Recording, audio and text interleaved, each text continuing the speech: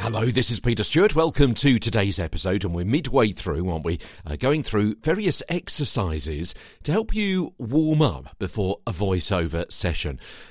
Whatever you do in front of the microphone, whether it's broadcasting for radio or TV, maybe you're recording a podcast series like I am, or maybe you're a professional or wannabe voiceover artist. This is the place to be for these pocket-sized podcasts, everything you need to know for performing in front of the mic. Oh, and also, a few months ago, we had a whole series, didn't we, on what to do if you're a voiceover director or a producer, how to get the best over your talent, the person who you are paying to be the voice of your product or your station or your podcast.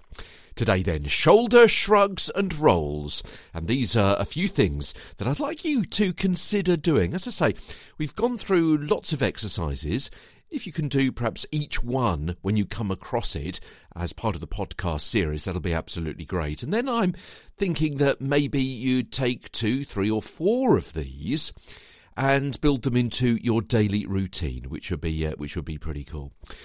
Okay, as I say, today, this is what we're looking at. We're looking at shoulder shrugs and rolls. So raise and lower your shoulders in a slow, exaggerated shrug. That's what I'm doing at the moment. Yeah, right up to your ears. Hold for 2 seconds. Feel the muscles, then relax as you drop them. Now, put your hands on your shoulders and do some really big forward shoulder rolls 3 or 4 times to unlock the tension. Yeah? And you may notice your arms, your elbows going up as you do that. I'm trying to do it here in the studio. A little bit difficult because I'm sitting down, I've got headphones on and things like that.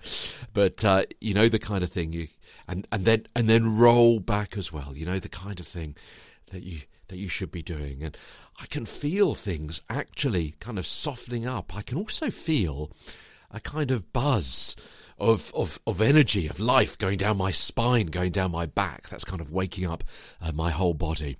And then repeat each exercise, so forward and back, and just become aware of that tension flowing away. In the UK, we have potato-based snacks called hula hoops.